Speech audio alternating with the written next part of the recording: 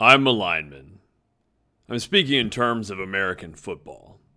Middle school, high school, college, I played offensive line and defensive line all the way through. I've coached linemen ever since. Before I knew much of anything about football, I was pretty certain I wanted to be a lineman. I remember reading a book when I was young. I think it was a Matt Christopher book, maybe Fighting Tackle or Tough to Tackle. I'm not sure, but I recall the story's protagonist not wanting to play offensive tackle. I, on the other hand, thought tackle sounded pretty great. I wanted to be one of the guys running into the other guys on every play. A lot of kids want to be quarterbacks, running backs, and wide receivers. They dream of scoring touchdowns and hearing the roar of the crowd. I just wanted to get in and hit. It's the physicality that drew me in. There are certainly risks involved with any contact sport, and I carry the lumps and aches and scars from my time in football. I don't mean to downplay any of that. It's not for everyone, but it was for me. I loved playing football. It was hard. It helped me learn a lot about myself. That's why I coach football. I have a passion for the game, and I can share that with my athletes. It's a tool I can use to impact others in a positive way. I coach offensive linemen and defensive linemen because it's what I know, and I've learned a lot of lessons from my life on the line. These are just a few. Bring the fight. I say this often. Football starts with the lineman. On offense, we lead the charge. On the other side of the ball, we are the literal first line of defense. We set the tone. Football can be brutal. It can be painful. But it's less painful when we're delivering the blows. This is true of football and of life. Life hurts sometimes. We can choose to take it or we can stand up against it. We can attack the day, the hour, the moment. We can let life happen to us, or we can happen to life. That's bringing the fight. It's an attitude, and that leads to the next lesson. Dictate. Don't react. Whether we're on offense or defense, we don't want to be reacting to what the other team is doing. On offense, we neutralize the slant by knocking the other guy off the ball. On defense, we beat the reach block by getting our hands on. It's about making first contact. We make adjustments, but we don't change what we do. We want to take control of the situation. We want to execute our game plan despite all opposition. Change the line. Much of line play is abrupt and simple. It's not easy. There's a lot of technique and training involved.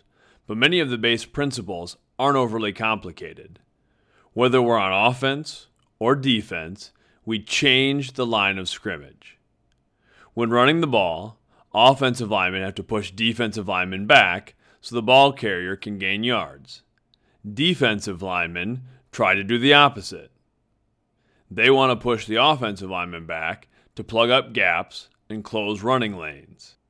That's the heart of the thing. It's tug of war in reverse.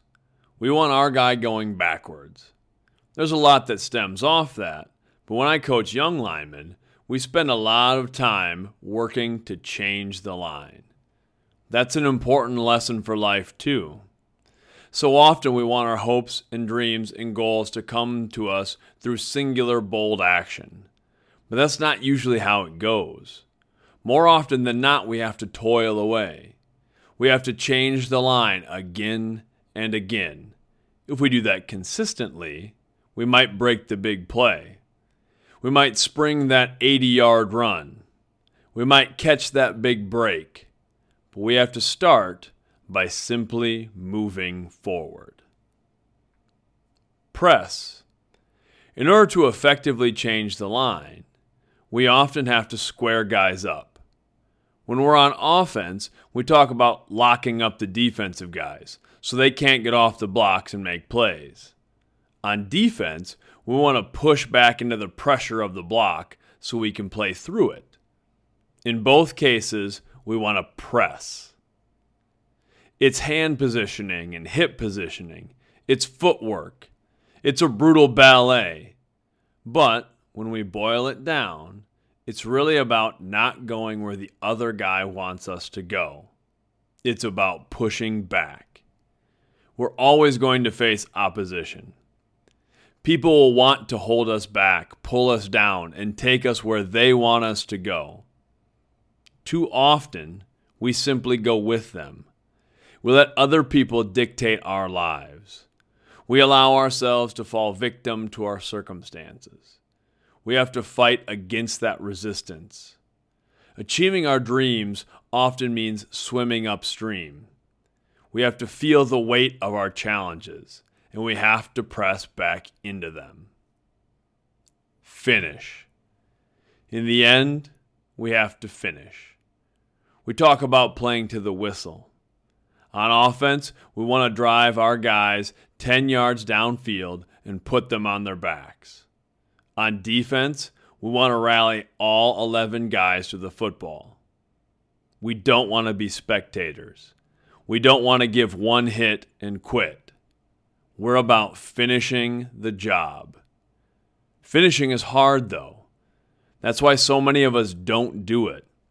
We start taking steps toward the lives we want, but we give up when things get too difficult. Quitting is easy. That's what makes it so appealing. So much of life is simply finishing. Win or lose, it's important to put our chips on the table. On our deathbeds, any effort we didn't give, any ideas we didn't bring to life, any day we wasted will be gone forever. We don't know what's going to happen in a given game or a given play any more than we know what's going to happen in our lives or in this day. All we can do is put it all out there, leave nothing to speculation, and finish. And that's what I've learned from a life on the line. That and so much more. Football isn't for everyone. Playing on the line is for even fewer. I get that. Playing on the line is hard. It hurts. It involves risk, and there isn't much glory in it. That's what makes it great. That's what makes it like life. That's why it holds a place in my heart, and that's why I keep coming back to it.